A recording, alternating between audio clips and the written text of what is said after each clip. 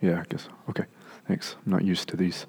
Yeah, so a heads up on, like I told most of you that were in there this morning, I'm more of a one-on-one kind of guy, so this isn't normal for me, but to speak to groups, but that's okay. So just bear with me if you would. Yeah, I'll first, before I forget it, I'll say I went ahead and put the contact list out on the little table I saw you guys had out here. So if you want, after, I would love if you would put your name and just the easiest way to contact you, with a phone number, email, whatever. So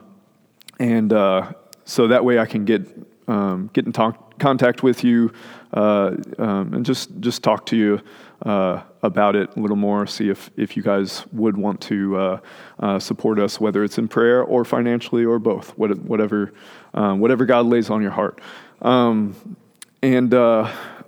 I will tell you briefly, especially for those of you who were not here earlier. Long story, try to be short. Basically, we're over in Manhattan, Kansas, as Pastor Travis told you a little bit about. It's a university town. The whole town is basically run by the university. There's also an army post right next door, and so it makes for a very interesting dynamic.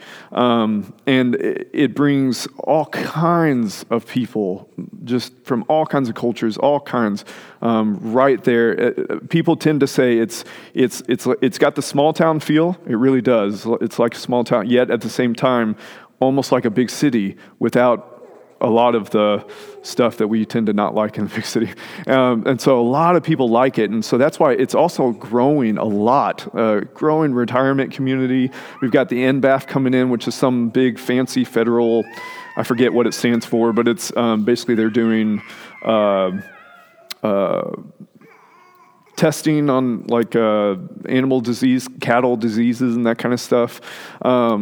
Some big fancy stuff. And so, but the point is that it's bringing all kinds of affluent people, which and as well as we've got homeless in the community. We've got a lot of people from a lot of international students from like India, China, South America, a lot from the Middle East, all kinds of different people from all kinds of different backgrounds.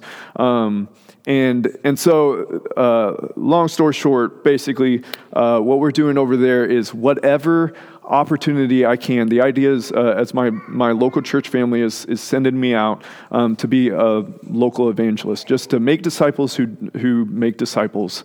And so that looks like all kinds of things. It's a very transient community. I get to help people move, just talk with them over coffee or a meal, just help them with, all kinds of any opportunity I can find to, whether it's serve or just get into their lives, go play during the summer. I'm a baby in the cold, so it's not going to be any time now, but soon. But in the summer, the parks are, tend to have, the ones that have basketball goals, they tend to be full of teenagers. I love to get to go and just hang out, play basketball. I'm not great, but they don't care. Like, I just get to play around with them and just hang out. And it's just another way that I get to serve, or I get to be with them and share the good news of Jesus in word and deed.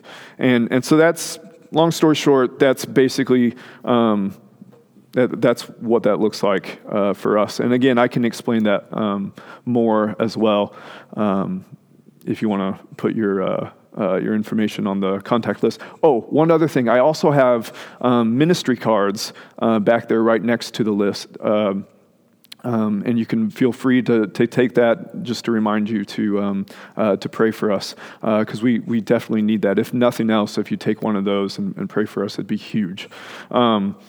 And let's see. So what I wanted to do this morning was I wanted to just, basically, I wanted to talk about The whole point that I'm sure most, if not all of us, know. But for me, it's helped me as God has given me a fresh new look at what this is all about, what our lives are all about. And I want us to go ahead, if you have your Bibles, if you turn with me to John chapter 3, and we're going to look simply at verse 16. And I'm sure first thing you're probably going to think, at least I would, is, well, this is an evangelist. Of course, he's going to John 3:16. But just so you know, I'm the kind of guy that hates to do the normal stuff. And yet, for some reason, this is...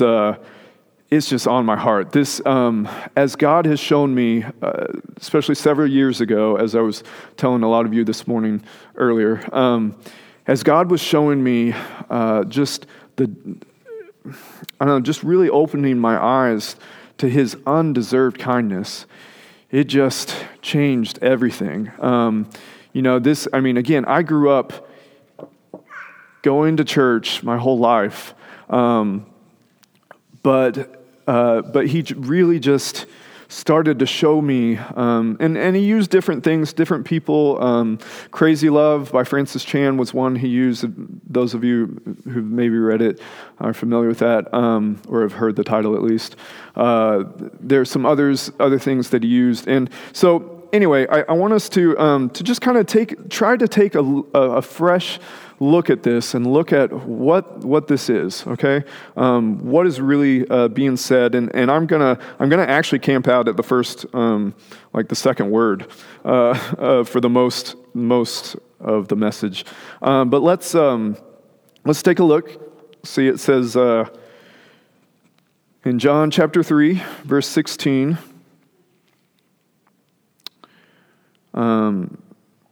And I usually don't like to simply just do it.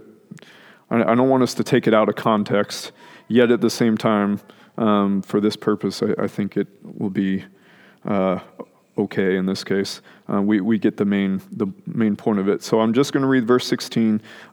It says, "For God so loved the world that He gave His only begotten Son, that whoever believes in Him should not perish, but have everlasting life." So, for God, all right, I want us to take a look at this. This is what, for me, and again, we've come from different backgrounds, I'm aware of that. But for me, this was the part that changed everything. Again, I grew up knowing God is ever present. He's right. He can be everywhere at once. He's infinite. He's always been. He always will be. He is all powerful. He is all knowing. Right. And these are true, but sometimes we can just look at these as things we check off. Like, yep, I know that about God. That's true. Okay, but how does this affect us? Let's look at this specifically. What does this mean? What does this mean? How does it affect our lives, us personally, and therefore the people that we're constantly interacting with? Whether we're going to work or, our families, we're at home, whatever it is. And so let's take a look. For God. Who's God, right? I'm obviously not going to be able to exhaust that this morning, but I want us to take a look at least a few of the things, few pieces of who He is. He is all powerful. Okay, the all powerful, totally good being that has always existed. Right? We know everything has to have a beginning, yet obviously there is something that has always been. God, right, has always been, and now He decided to put things here in time. He's decided to put the universe here, to put us here, right? Now, So I want us to take a look, and some of you are not very, this is whatever, scientifically minded, not as scientifically minded, that's fine, we're all different. It's beautiful how God has made us different. But I want you to at least try to imagine the best you can, because this is really important to get the scope of this, okay? This idea that God has made... again, I think this is something that can go over our heads like, okay, he's made the universe, it's out there, whatever. But have we stopped and thought, I don't know if you guys have stopped and think about the universe, right? So first I'll back up a bit. Sarah, my wife, loves this little video she showed me on YouTube once. What's it called? To the 10th power, I think it's called. To the power of 10. Thank you. And it's funny because it's like one of those from the 80s little boring educational films that you watched in grade school or whatever.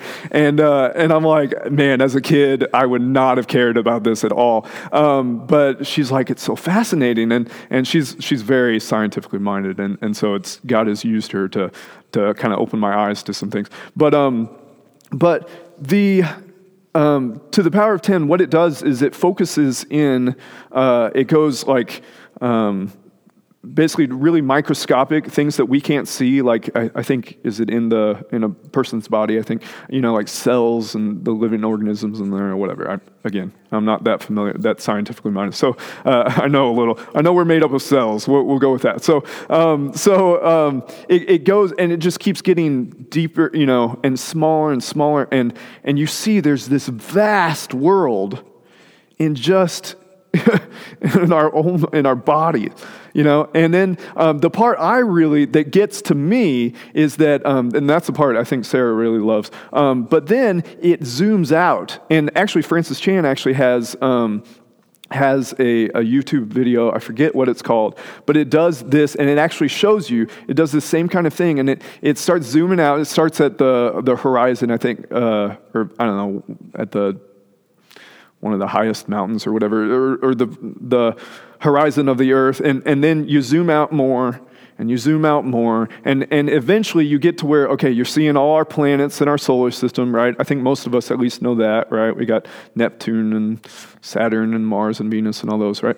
And you zoom out, and you're seeing those, and eventually you zoom out a little bit more, and all our solar system, you can't even see it because it's all, there's the sun, okay? And then you zoom out more, and then the sun is just in a bunch of balls with the rest of the stars of our galaxy, okay?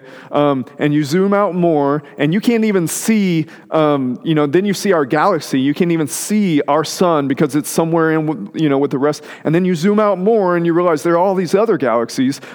And so here, let me give you an idea. I'll give you some numbers to give you an idea. Okay, so for those of you who aren't aware, I wasn't actually aware of the exact numbers either. In our galaxy alone, there are, I Googled it, so hopefully Google's correct. There are at least, I've tried to go by the very lowest number that, that the scientists think, there are at least 150 billion stars in our galaxy alone.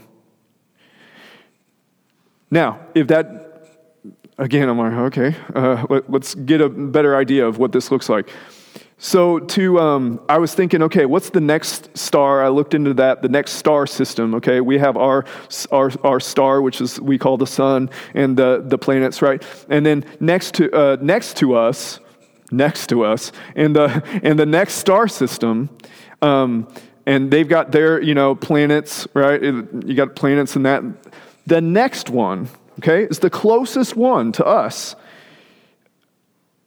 It said, I was wondering how close it was to us, and I looked it up. I'm pretty sure this is correct.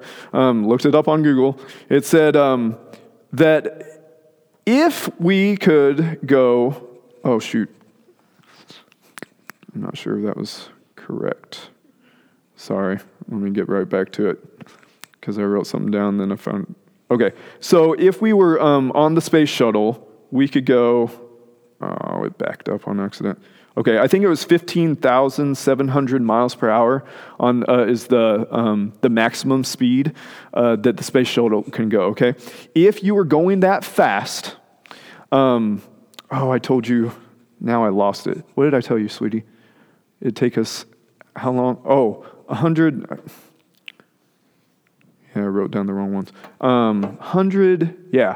If we could go that fast, it would take us 165,000 years to get to the next star system right by us. 165,000 years. Okay, so we all know, obviously, I mean, just in our 100 span life, give or take, we wouldn't even get a fraction of what's the point, right? We're talking, all right, now I'm trying to get us to see the vastness, right, of this galaxy we live in. Okay, that's the next star system. How many stars are in our galaxy? At least 150 billion. So think of all these stars. I mean, that was the closest. That's impossible. That is insanely huge, okay? Insane. It's just crazy big. That's to the next star system, 150 billion stars and all their star system, right? Their planets around them. That's our galaxy. You know how many galaxies we have? At the very least, 100 billion galaxies in our universe. Oh, man. Whew. Here's why that gets to me. I know we can go about our lives.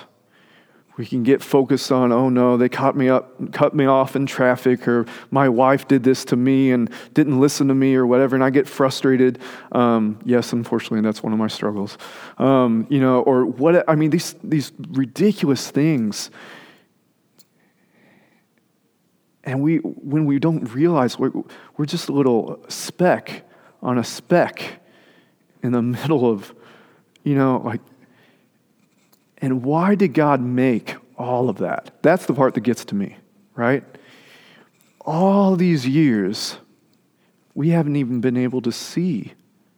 And now we've got these amazing telescopes. That is great that we can, but even then, we'll be, to be able to look at all the different planets is like, I don't know if that would be possible for one person to actually their whole life, if they spent, to still look at every single one, if they could somehow, but even then, no one will ever be there.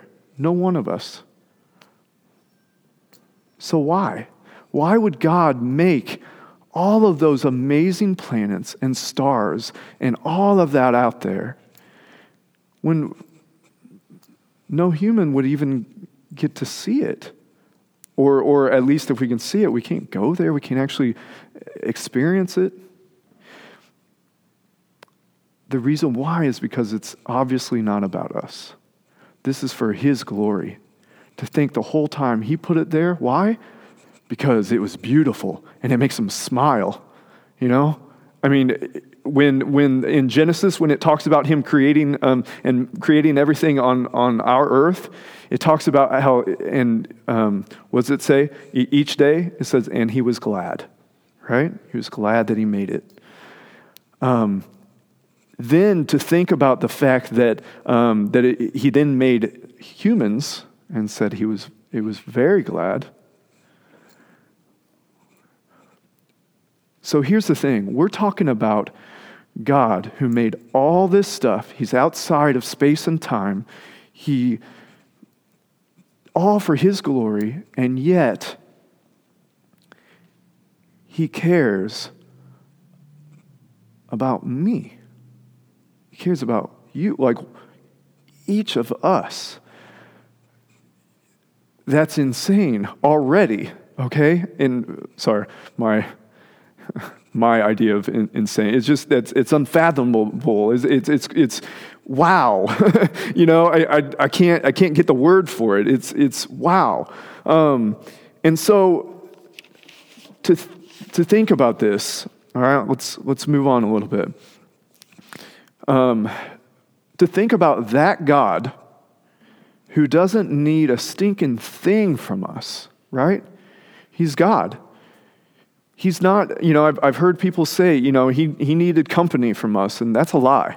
He doesn't need anything from us, right? And we see that in the Trinity. He had the fellowship of, the Father, the Son, and the Holy Spirit, right? You see the idea of relationship even there. Like, he's God. He doesn't need anything, right?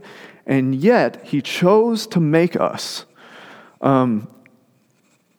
And then on top of that, he wants an intimate relationship with us, right? That's what he made us for.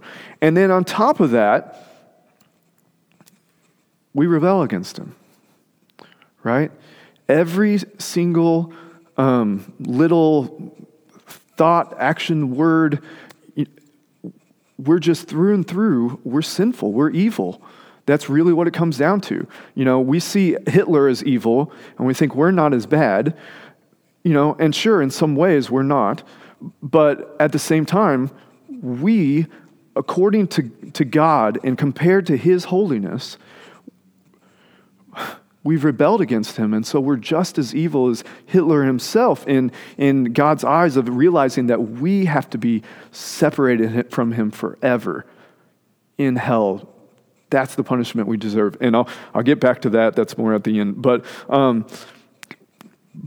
we've got to see that this God, this holy God, that's something I want to look at. You can either turn there or not. But in Isaiah 6, verse 3, you guys might be familiar with this verse. It says, so it's talking about the seraphim, these angelic-like beings that are there worshiping God at his throne, I believe it said. And it says, and one of the seraphim cried to another and said, "Holy, holy, holy is the Lord of hosts. The whole earth is full of his glory." Now, I remember singing songs as I grew up, holy, holy, holy, right? That song, but now as I see what this means, for the longest time I didn't know what it means. And now wow. Number one, I want to point out, for those of you who don't know, in their culture, the way they would emphasize things, we might underline something, right? Or italicize, or put it in bold, right? That kind of thing. What they did was they repeated it, right? And so to repeat it a second time was to emphasize, to say, which is why Jesus often says, "Verily, verily, truly, truly," right? To point out, hey, I'm telling the truth here. This is a true thing. This is very important. Pay attention, right? It's to emphasize it. Not one time in the Bible is anything said about God or about anyone 3 times. The only time it's only left for God alone, and it is this: holy. So that shows us, okay, we need to pay attention. There's something going on here, right? We all know God is love, and that's very important, okay? And we're going to get to that. I'm going to point that out here in a minute. But he also, it says, he's holy. What does that mean? Like, we've got to see, this is crucial. There's something to this. And so, I'm the kind of guy that, I don't have a big vocabulary, and so I like to put things in, just our modern day vernacular. And so I'm trying to understand, what does this mean in our everyday layman's terms, right? And it simply means different, unique. I have a friend, hopefully you don't think it's too flippant, but the way he's an older friend of mine, he likes to say, he's like, God is weird. And what he means is he's, in our ways, his ways are weird. They're different. They're very unique from ours. And so it shows that his way, he's truly good, right? He defines what good is. We wouldn't come up with this if it was us. We would be focused on ourselves, right? But it shows that he's truly good. It also, that encompasses everything. That then we can see what true love is because it's in line with it's all part of his holiness, right? Of his being different from the way we think, right? And the only way to understand what his holiness looks like is, of course, to look through the whole of Scripture and see the whole of it. And so you see the idea that, yeah, he is truly good, and he truly loves us. Not again, we'll come to that in a minute too, but maybe I'll touch on this just a minute. The idea of, love, okay? Not the idea of you do what makes me feel happy, that our culture often says, well, that's love. If I don't feel loved, then you're not actually loving me. Well, no, God says, to actually to actually do what is best and want what is best, truly best for someone, even, if they don't necessarily think so, like our kids, they don't necessarily feel like it's best, probably, when we discipline them, right? Or when we say, no, you can't have that candy, but I really want it, right? But we know, as adults, as parents, we know that, okay, just because you want it doesn't. I'm not loving you if I'm giving you, a gallon bag full of candy. That's not loving you, right? And letting you eat it all, right now. And so all these ideas. This is God. This is holiness, rather. That he's truly good. He's truly just. Now remember, we were made for his purposes. And that is so crucial for us to realize. We are not here to be, go have a successful job or whatever, to be happy, right? Now, there is some truth to that, right? Satan always gives us in lies. He often gives us half-truths or partial truths, right? We are here to be truly happy with God, in intimate relationship with God. That's what we're here for, okay? And so this idea that he made us for that purpose, to be loved by him. This is a very simple way of putting it, but it's true. To be loved by him and to love him back, Just like in a marriage, that's the point. Doesn't mean obviously our marriages are broken and sinful because we're sinful people.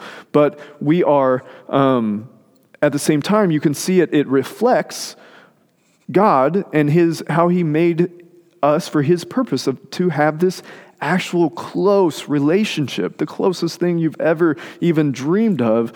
That's what he wants to have with us, right? And so to think that holy God, who's all-powerful, right, so beyond our understanding, I think that's definitely another part of holiness, right, is that he's beyond our understanding. As the scripture says that his ways are higher than ours, right? His thoughts are higher than our thoughts. And to think that God has chosen not to give us what we deserve. Now this is another thing that's been very important for me to see. Every single time that you sin, every little lie, every little time that you're just thinking, just selfishly, I want this for me, and I don't care that it means that for them or whatever, or anything, anytime, anytime we're angry at someone, Jesus says that's actually murder in our heart. Any of it, we're trying to be God of our own lives. And so it's important that we see what sin really is, that it's really high treason against the almighty God of everything. It's rebellion. It's a big deal. And when we see that, and then we see, wait a minute, so therefore, he should have destroyed us the first time we ever sinned. And then the next time, it's a death sentence, imagine you're being before the judge, and the judge, gives I mean, we expect it for like murderers or serial killers, right? Mass murderers, whatever, or pedophiles or whatever. We expect that, right? We expect high, sentences. But for us to realize that we deserve to be destroyed and separated from God, and therefore from everything good, that's hell. Separated from everything good, because you don't have him, you don't have anything good. It's nothing good whatsoever, forever. That's what we deserve. That's what we deserve every single time that we sin. Every single time. And so I simply point this out to, like, I'm getting to the part of grace, okay? But we cannot jump to that if we don't first see how truly holy God is, how truly good he is, right? And to realize that every single time we deserve to be destroyed, to be separated from him forever. And really, it has been his custom to be merciful to us every time. Even the people that don't come to know Christ and never will, he still is being merciful to them and has been to each of us time and time again. Every time we sin, he's merciful, and he hasn't destroyed us when he could have and really should have, because he's that good and holy. That's what, right? It says that we can't be in his presence, the scripture says, right? Because he's that holy. Okay? So we've got to see this, the fact that he is merciful, and that's why, we tend to just overlook that. We tend to see it just take it for granted. The fact that he's merciful constantly merciful with us. And we take it for granted. And man, when we see this, it changes everything. So I've got an example I want to use, a story. Try to keep it pretty simple. There's a guy, R.C. Sproul, was a teacher. He died not too long ago. A great biblical teacher, and he was he taught at a seminary, I believe, and he had a class of students, seminary students. They came in, and at the beginning of the semester, he told them, okay, you have 3 big papers you had to do or whatever, and he gave them the outline of how it needs to be done, and he warned them all, and from day one, he said, you must have it done on time. It will not be accepted late, okay? That's it, the end. And so, it came time for the first papers, and he warns them again. Remember, it can't be accepted late. And so people, naturally, especially I remember being that age, especially as students, we, naturally, a few of them didn't turn it in, right? And they begged him, "Oh, Professor Sproul, please don't, give me another day. I'll get it. Just help me get it in tonight, or let me get it in tonight rather. And will you please?" And they begged him, right? And he's like, "No, I told you." They begged him more, and like, "Please." Well, he mercifully gave in, and he said, "Okay, tonight," or whenever it had to be done. All right. Well, sure enough, and he reminded them. He said, "Remember, not next time. Can't be done next time." Second time, what do you think happened? Not only did a few of them, now it was even more, right? Now it was like, I think, I don't know, half a class. It was a bunch, right? Did not turn it in. Same kind of thing. "Oh, Dr. Sproul, please, just give us a chance to get it in," right? He's like, "I warned you, I told you, Same thing, right? He's like, "Okay, but next time, I will not give you this chance," right? So third time, what happens? Even more. He's like, "Oh, now they're coming in confidently, like, hey, I don't have my paper, but it's okay, kind of thing, like, no big deal, right? They're taking it for granted." And he said, he went down. He's just grieved, And Professor Sproul, he starts going down the list of his role, whatever it is, right? All the people in the class. And he says, he just starts reading off the names, and he says, so-and-so, did you turn in your paper? Yes, okay. So-and-so, yes. So-and-so, no. Okay. 0. He goes on, and, and right away, oh, Dr. Sproul, no. Why would you do this, right? I don't deserve this. That's not fair, right? And what does he say? Okay, well, Mr. So-and-so, I recall that last time you also did not turn it in on time. So you want what's fair? I'll back up and I'll give you a 0 on that one too. Oh, no, never mind, sorry, right? And isn't that, so I use that, so I think it's a perfect story to see what we tend to do, right? We tend to do that with God. We tend to take him for granted, take his mercy, like we're just, look at it. Everybody, just all around the whole world, like we don't realize really how holy God is, that every single time, as soon as I walk out the door, I should have, some plane should crash on me or whatever. God, he should destroy me. He should. That's what I deserve, and then to realize, and when I realized this, then it shed light on this, when we see things in the Old Testament, right, of Uzzah, touching the ark, and then God killing him right away.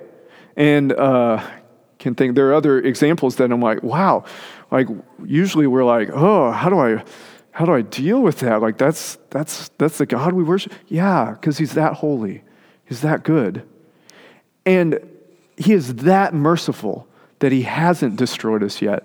And yet, beyond that, he's not just merciful. So now we'll read on. For God so loved the world. Right? I'm using a different translation than I'm used to, so I want to make sure I get the words exactly right. Yeah, so loved the world, right? He loved the world so much, right? Again, like I said, so he wants what's truly best for us, right? Which is intimacy with him. That is the whole point of why we exist, to have an intimate relationship. And we see it in, other relationships we might have with our kids or our best friend or a spouse or different, right? We see that and we see how beautiful it is, and we enjoy that at times, those times of friendship and relationship, right? And it's the whole point is to reflect what God has made us for. And so he loved the world so much that he gave his only begotten son, right? Now, I don't fully understand exactly how. I'm not God. I don't understand this part. But somehow our punishment was put on Jesus. The penalty we deserved was put on him. And so we see that when Jesus was dying on the cross, right? And he says, my God, why have you forsaken me? Right? Again, I don't understand how, but we know that it was put on him somehow. And he actually absorbed it. It was way more than just physical death. He took the punishment we deserve, right? So that whoever believes in him, and this is an important thing for people like me to hear, it doesn't just mean intellectual belief, right? You can check all the right boxes. I know Jesus was the Son of God. He was born by Virgin Mary and, all this, blah, blah, blah. Sorry, I don't mean to say blah, blah, blah. It's important stuff, but we can look at it as, yeah, I know that. But the key is, do we see, the key is to trust him, right? To trust in him, to trust his ways are best, to trust that what he says is true, to trust that he he truly is all we need, right? That it really is all about him. That's what this life is here for. And the fact, man, it changes everything when we see this, right? It's like, wow, we get to have intimacy with God, with that God who deserves to punish us, And yet he wanted us. He doesn't need anything from us. And yet he chose to love us enough, right? To not just forgive us, but to actually constantly give us good gifts and give us himself, to enjoy life with us. And also going along with that, it means trusting that it's only Jesus that makes us right with God. Him dying in our place and then defeating death, right? That's what makes us right with God. Not any good works we do. And then it goes on and says, we won't perish. Any who trust in him, who believe in him, won't perish, will not perish, should not perish, it says in New King James, should not perish, but have eternal life. And again, that's what I mentioned, right? We won't perish. We won't be separated from God forever, right? As we deserve in hell, true punishment, true death. But instead, we'll have eternal life. And that's the last part I want to touch on, is that it doesn't just mean we go to heaven, okay? It means, what's the point of heaven? We're in heaven with God. We have true intimacy with him forever. That's the whole point, right? And everything, there won't be any more sin, and so therefore everything will be affected in wonderful ways. But it changes everything. All our desires will be truly, fully satisfied because we realize, because we'll have him. For the longest time, I just thought, hey, I want to go to heaven because, my family's there and and all this, and it's a good place, and I don't want to go to hell, and right? But it's like, no, this is about intimacy with God, the God that we don't deserve to be with, right? And so, again, I know this can be something that, probably for all of us, we've heard it many times, right?